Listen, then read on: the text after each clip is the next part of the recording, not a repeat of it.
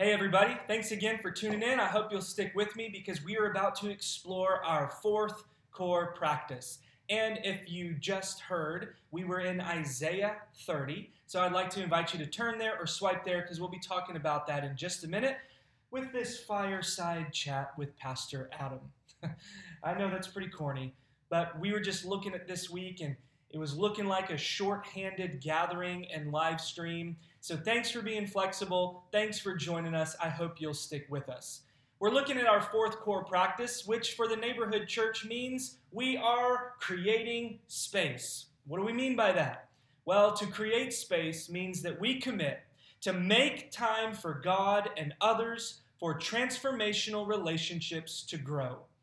You've heard me say before, and you know by experience, that time is not often found. We got to make it. We got to create some space, muscle out some room in our schedules for God and others. It's interesting because it's not always that we're too busy. We live in a culture that can make us too distracted or drained. So we need to set aside time for God and others. Notice that this core practice is two-directional. We create space to make time for God, to sit and allow ourselves to be acted upon through prayer, spiritual disciplines, scripture. But also there's this second direction, and that's the horizontal one, to make time, create space for others, because relationships with God and others is what grows us and transforms us. So this is a vital, essential core practice. No more so than these days, am I right?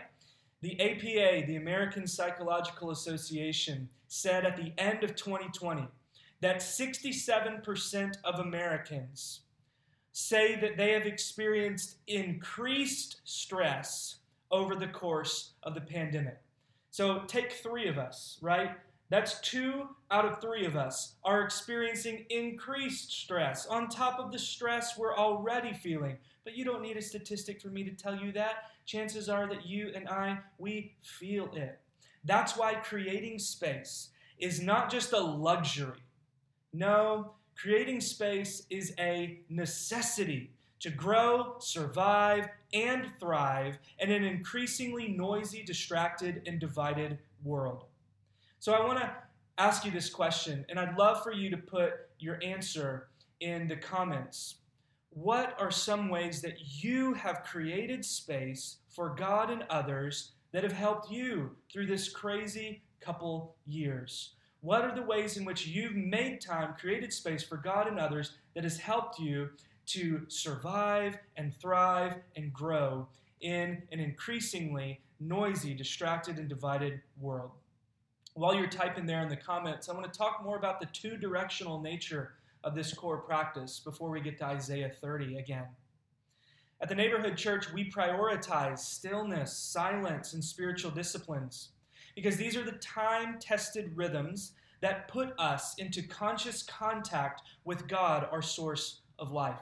So for us, stillness, silence, sitting with Jesus, spiritual disciplines, how you hear us talk about it all the time, these aren't add-ons for growth. They are the essential ingredients for growth into Christ-likeness so that we can present ourselves to the world as His followers and imagers. That's why we learned these rhythms from Jesus. Luke 5:16. I love this verse, and it's one of many. But this says so clearly, Jesus often withdrew to lonely places and prayed. Notice that this was something that was regular. He did this often. And that didn't distract him from the work that he had to do. In fact, it did the opposite. It engaged him and renewed him and sent him back to do the work that he had to do. But also notice that he didn't just isolate. He didn't just go to a lonely place for nothing. He went to pray. And this is what we mean when we're talking about creating space for God, prioritizing stillness, solitude even, silence, and spiritual disciplines. But unfortunately, many followers have not followed in his footsteps. And it's to our emotional, mental, physical, spiritual, relational detriment. Think about how burned out America is these days. It's to our detriment emotionally, mentally, physically, spiritually, psychologically, relationally, that we're not following in Jesus' footsteps. So we need to create space for God and others. That's also why at the Neighborhood Church we prioritize relationships with others. Why? Because relationships with God's people provide the greenhouse for which we can bear with one another, forgive one another, love one another, all the one another's of the New Testament. That's essential to our faith. You need other folks to flesh out the Jesus way and to grow yourself. But I also want to highlight that it's not just about creating space for already convinced Christians. We need to be a people that are thinking creatively in this world to create space for new relationships with neighbors and family members, others in our community that have not yet known Jesus as Lord, so that by creating space, we might create the environment that can help introduce others to Jesus. But this kind of transformational relationship with God and others, that does not happen by accident. We must commit, which is what our core practice says, to make time for God and others for these relationships to grow. So often it's this quantity time together with God and others that leads to the quality time that really forms us and shapes us and helps us survive in an increasingly noisy, divided, and distracted world. So, back to Isaiah 30. In this passage we just heard a moment ago, we see two things: our inclinations to work and worry, as well as God's invitations to rest and trust. We're going to talk about it in just a moment. But first I want to ask you now, have you spent any time around a toddler? And for those of you who haven't, or maybe it's been a minute, let me remind you of one of the favorite phrases of toddlers. Ready? I can do it. I can do it. Now, the tone matters, because in one sense, a toddler says, I can do it, because they're developing the skills and independence needed to survive in this world. Cool, you can do it, buddy. Go and have a great time. But in another sense, and this is why tone matters, you hear toddlers say this a lot. I can do it. I can do it. And that's the kind of tone that says, give me that jar of peanut butter. Let me do it. Actually, stop, Mom. Stop, Dad. Let me figure this thing out. The tone matters. Toddlers love to say, I can do it. This, in effect, is the context of Isaiah's 3 poems that we see in Isaiah chapter 30, from verses 1 to 18. It reveals also our first inclination to work and worry. Here's our first inclination. We look everywhere but God for help. And that word help, you could substitute that Bible word in Isaiah, salvation, which is to deliver, to rescue, to help. Isaiah is telling his people, you have this wrong tone about you, going about through the world like a toddler saying, no thanks, God, I can do it. I can figure it out. It's this inclination to look everywhere but God for help. First to myself and my own strength, and when that fails, well, we do what Israel did. They are in a pinch. They're a little nation afraid of a big superpower called Assyria, so they go and look for an alliance with Egypt.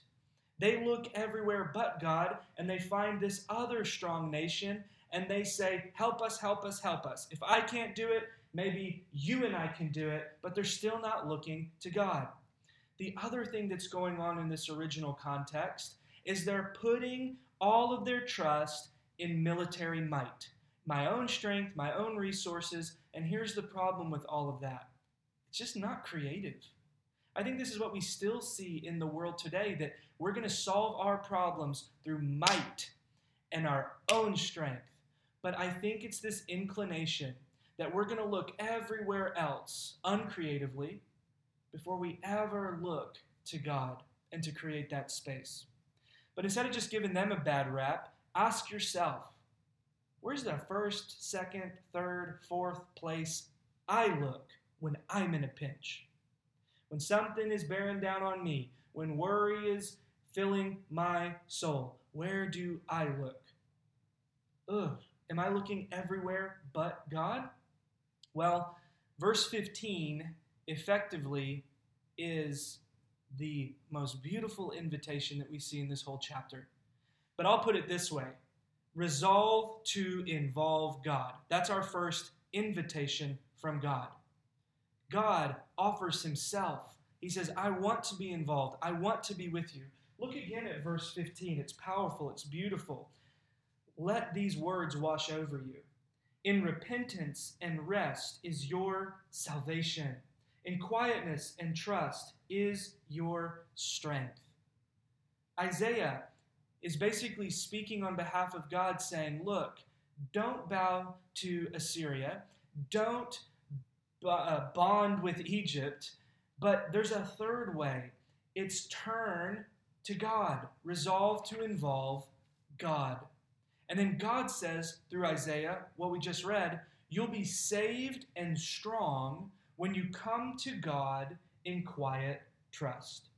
Okay, look back again at that verse and look at these powerful words. Repentance, which is a turning away from I can do it to someone else beyond yourself. And then this word rest, this contentment, this way to just be still. And then you see this word salvation, right?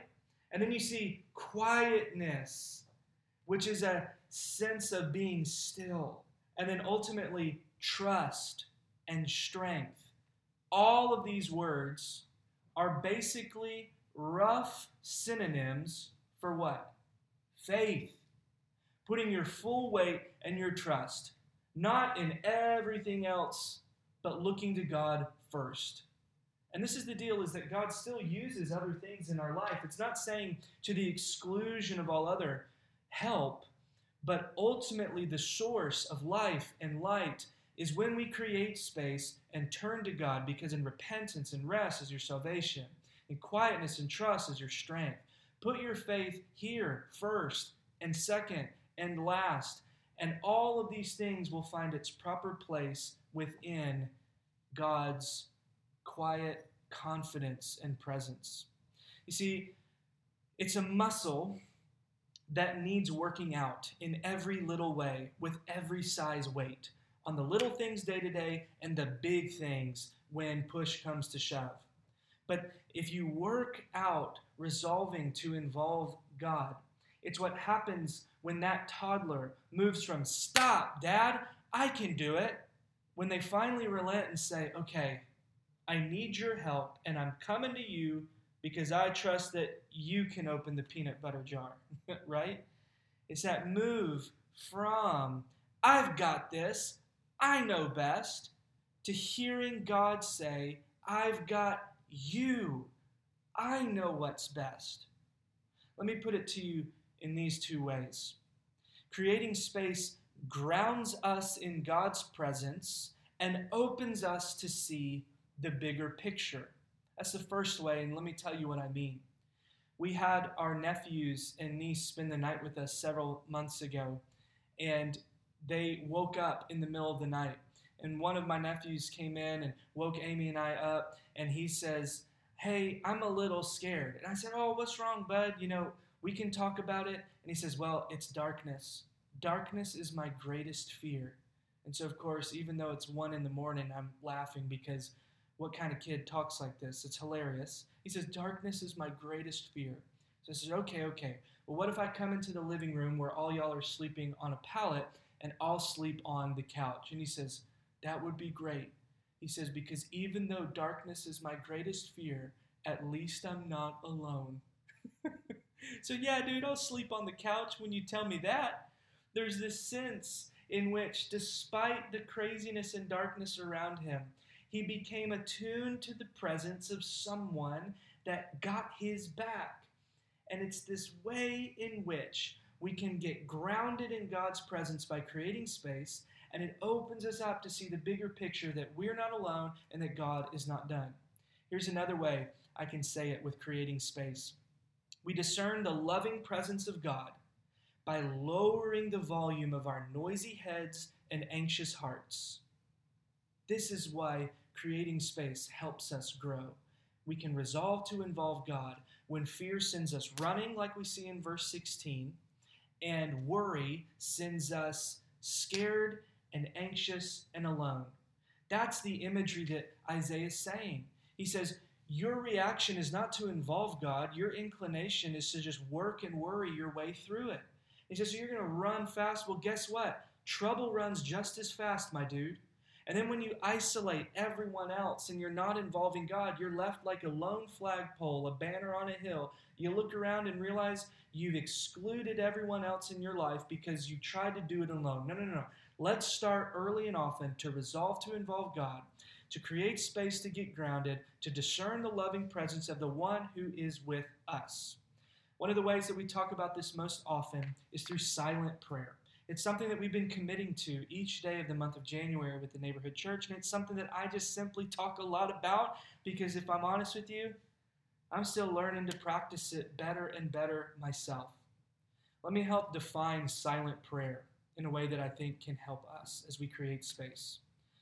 Silent prayer, or contemplation, is attentiveness to the presence of God without words. It's the way in which you can be with your partner or your best friend, and you don't have to fill it all with noise. You can just be calm and assured in the presence of another who loves you and has your back. Well, the reason why we're still practicing it, while it takes a discipline, is because worry, distraction, and boredom creep in. I need you to hear this. Worry, distraction, and boredom does not make you a bad Christian, okay? It makes you human. It makes you human. So I recently heard these from Pastor Rich VILLODAS. I know I've talked about him a lot lately. That's because we heard from him at a conference through our church network. But he writes a little bit about this too in his book, The Deeply Formed Life. But I want to give you quickly 5 tips for growth from Rich VILLODAS, especially when we're talking about creating space for God. Number 1, befriend silence. Number 2, normalize boredom. I think we need to talk more about in Christian circles how a lot of times when you create space, you go off to be alone, you're not going to get this miraculous encounter. Normalize boredom and just grow in developing a sense of attentiveness to God's presence, even if it's not earth-shattering every time. Number 3, reframe distractions. Reframe distractions as invitations to turn back to a loving God. A prayer you can pray is, when you realize you're distracted, Jesus, I am here. Or Jesus, abide in me. Or Son of God, have mercy.